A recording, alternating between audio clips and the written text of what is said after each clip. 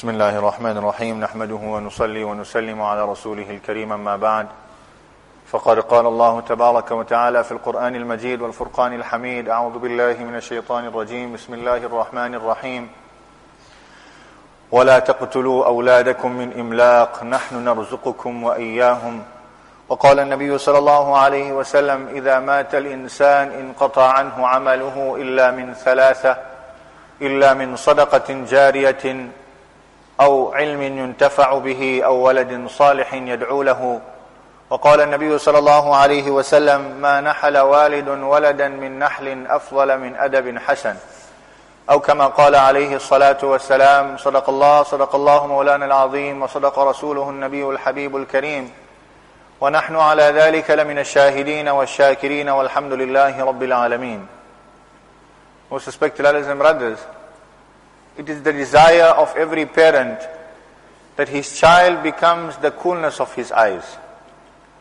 And this interpretation of the coolness of our eyes, many a times we have certain aspirations for them and certain goals for them in their lives. But most of the time these aspirations and desires are the financial or the material security of our children. Yes, this is something natural in every parent, that he wishes that his child be financially and materially secure in the future. But more important than this, our children should be the coolness of our eyes as far as they're fulfilling the obligations of Shariat, as far as being committed to the commands of Allah subhanahu wa ta'ala and the teachings of Nabi sallallahu alayhi wa sallam. Because that will bring true coolness to our eyes, not only in this very world, but it will be a means of coolness of our eyes in the hereafter as well. So when this should be our goal and our objective, it is obvious that we should make an effort in this regard to guide our children. As it is very beautifully said, that our children are our business.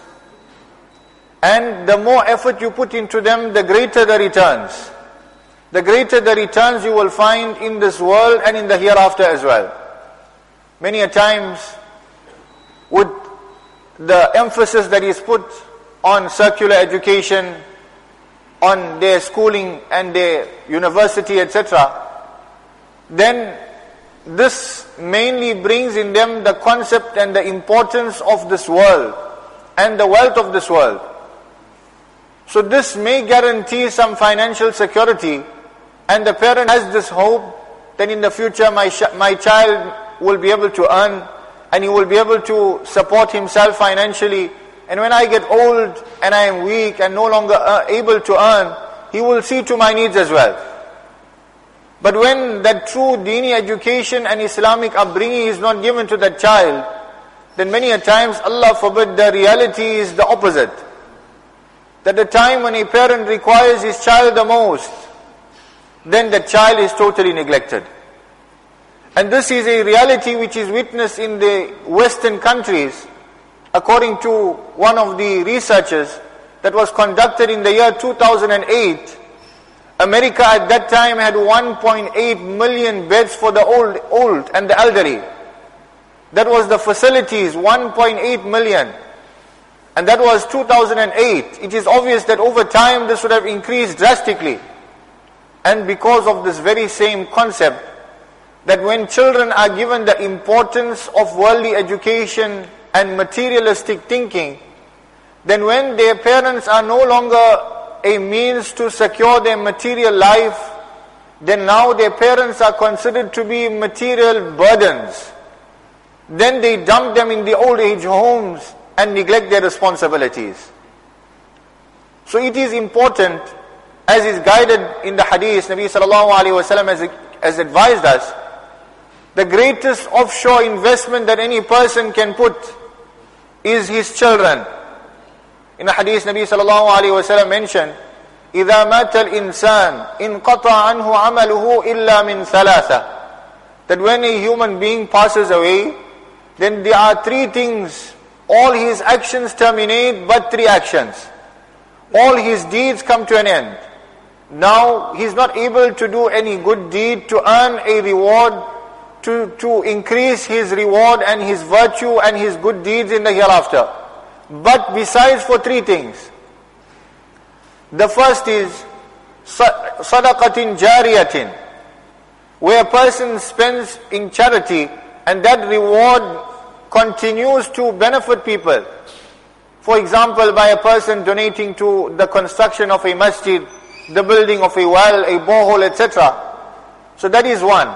The second is knowledge through which others will be benefited. Deeni knowledge through which others are benefited. That this person now, for example, he authors a book on Islamic knowledge, and that becomes a means of others taking benefit. So as long that is taken benefit of from others, he will continue to receive the reward of it. And the third is أَوْ وَلَدٍ صَالِحٍ يَدْعُو لَهُ, a pious child who makes dua to Allah for his parent. This is the greatest offshore investment, our children. That when we will invest in their deen, then we will find the benefit that time when we require it the most. And that is in the akhirat. In another hadith, Nabi sallallahu alayhi wa sallam has mentioned, مَا نَحَلَ وَالِدٌ وَلَدًا مِنْ نَحْلٍ أَفْضَلَ مِنْ أَدَبٍ حَسَنٍ, that every parent desires to give his child the best. But if we have to ask us what is the best, then we would say the best of this world. But what was the definition given by Nabi sallallahu alaihi wasallam? That no parent can give his child any gift better than good character and good habits. So imparting in him good qualities, good characteristics, giving the child a good Islamic upbringing, that is the best gift that any parent can give his child. Once Nabi Isa alayhi salam was traveling, and he passed by a place, and there was a grave situated there. So when he passed by this grave, he found the malaika of adab punishing this person, the inmate of this grave. After some time, he happened to return and passed by the very same grave. On this occasion, when he passed by, he found that the malaika, the angels of mercy, had thronged to that grave, and this person was enjoying the ni'mat and the bounties of Allah subhanahu wa ta'ala. So amazed at this, Nabi Isa alayhi salam stops by, he performs 2 rakat salah, and he makes dua to Allah subhanahu wa ta'ala, that, oh Allah, this very same person, after some time I have passed by, previously he was experiencing the punishment of Allah, and now he is enjoying these benefits, and the malaika of mercy are at his grave. What is the wisdom behind this? So Allah subhanahu wa ta'ala informed Nabi Isa alayhi salam that this person was a very evil person, and he would disobey me. But when he passed away, then he left behind a wife, and that wife was pregnant with a child. And when this child grew of age, the mother then admitted this child into the maktab. And the first day this child came to the maktab was the day you happened to pass by this grave. And the ustaz, the teacher, had taught this child to recite Bismillahir Rahmanir Rahim, in the name of Allah, the most beneficent, the most merciful. Allah subhanahu wa ta'ala then informed Nabi Isa alayhi salam that, O Isa, istahyaytu min abdi, I felt ashamed of my servant, that I will punish him while he is within the ground, and on above this ground his child is taking my name and imploring me. I felt hard, and therefore I withheld the punishment and I saved him from the punishment. It was the statement of the pious people of the past that when Allah subhanahu wa ta'ala intended to punish any nation, then Allah subhanahu wa ta'ala would see first whether there are children who are learning the knowledge of deen and are reciting the Quran in that locality. And because of the blessings of the children learning the Quran Kareem, Allah subhanahu wa ta'ala would withhold the punishment. So this children learning the knowledge of deen and learning how to recite the Quran is a means of holding back the punishment of Allah subhanahu wa ta'ala. One is on an individual level. For ourselves, our children are learning. It's a means of salvation of the punishment of the fire of Jahannam. And also on a higher scale, protecting that locality, from the punishment of Allah subhanahu wa ta'ala through the blessings of these sinless children learning the Quran Kareem and learning the knowledge of Deen. In the past, in the time of Nabi sallallahu alaihi wasallam, this was the thing that was given utmost importance.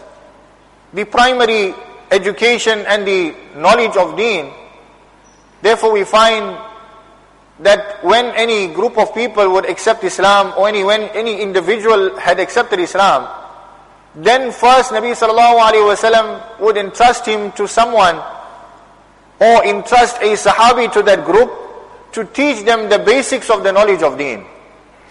And therefore we find the incident, the famous incident of the acceptance of Islam of Hazrat Umar radiallahu anhu, that he had come to the home of his sister, and Khabbab ibn al-Arat radiallahu anhu was teaching his sister and his brother-in-law how to recite the Quran. As this was the early stages of Islam, and that brought his curiosity, and that became a means of him accepting Islam. So this primary education and knowledge became the means of Umar radiallahu anhu, this great Sahabi, accepting Islam because of this. Then, when the small group of Ansar, approximately 12 Sahaba, had come to the valley of Aqaba to pledge at the hands of Nabi sallallahu alaihi wasallam and accept Islam during the months of Hajj.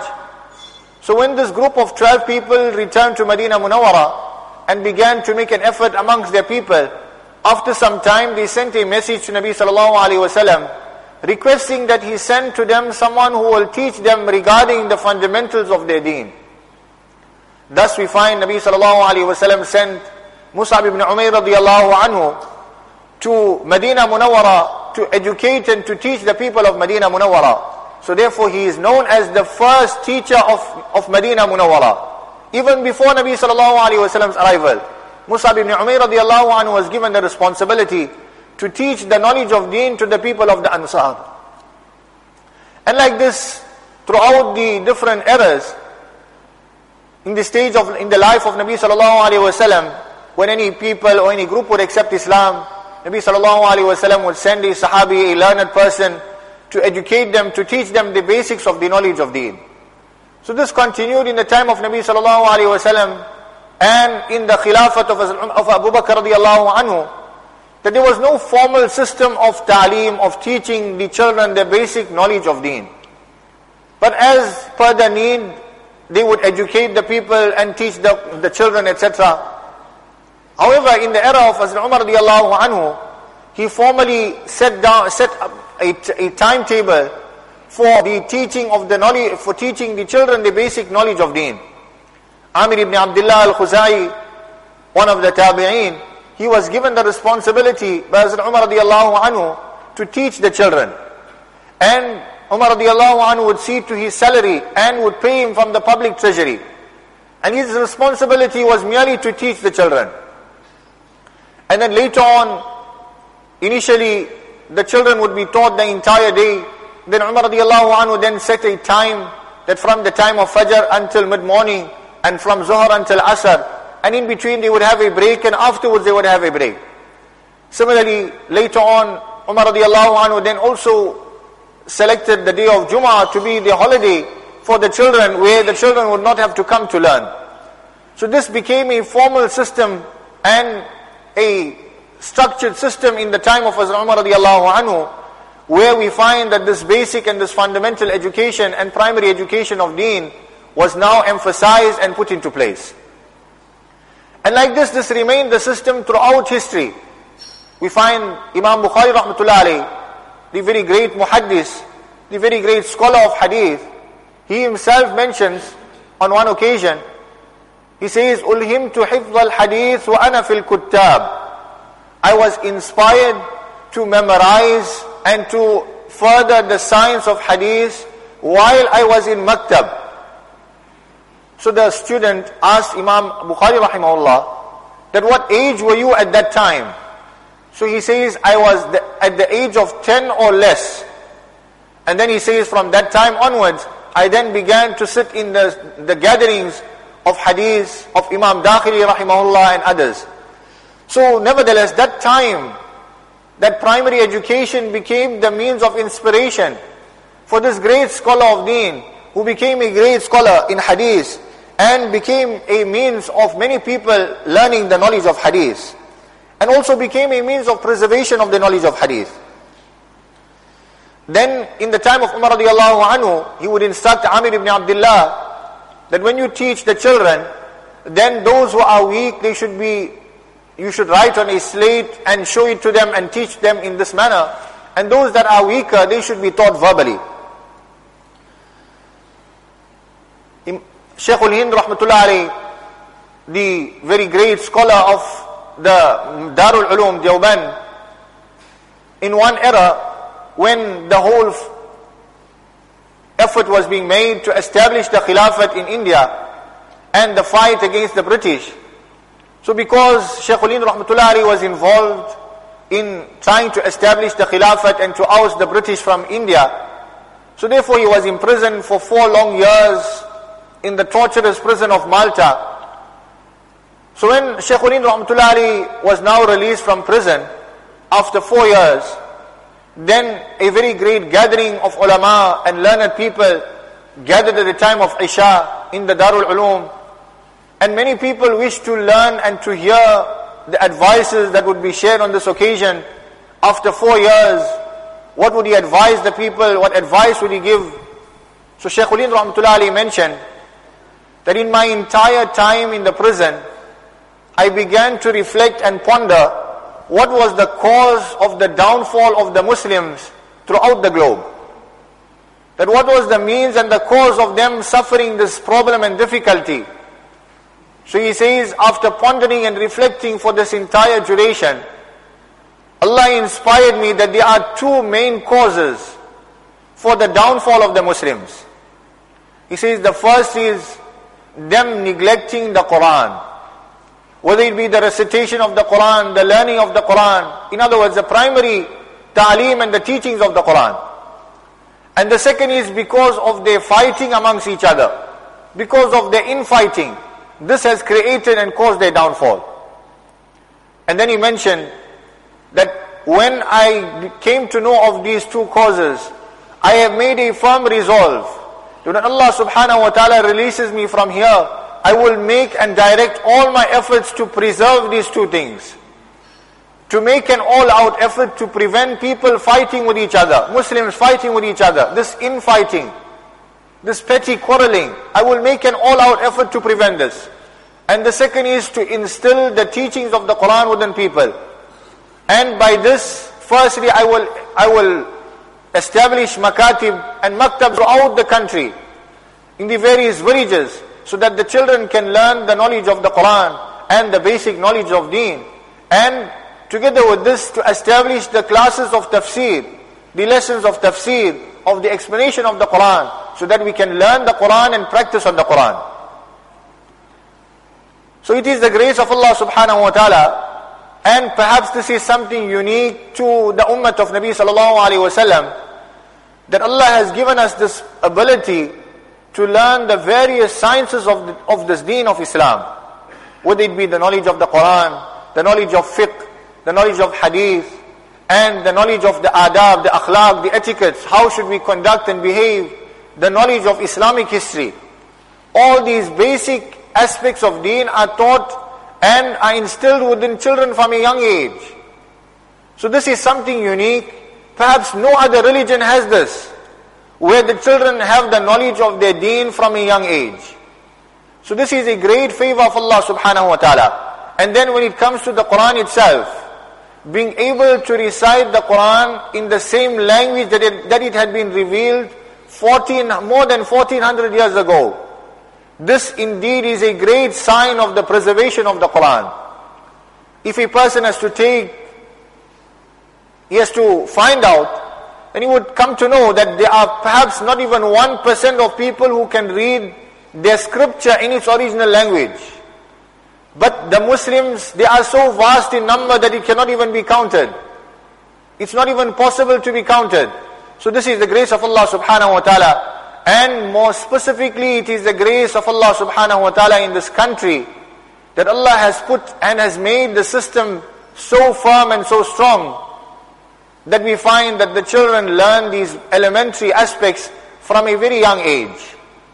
So when this is the great bounty of Allah subhanahu wa ta'ala upon us, and specifically in this country, just for us to understand that how strong the system and the syllabus we have, that people from other countries, even people from other Arab countries, come to our country to learn this maktab system and then to implement it in their countries.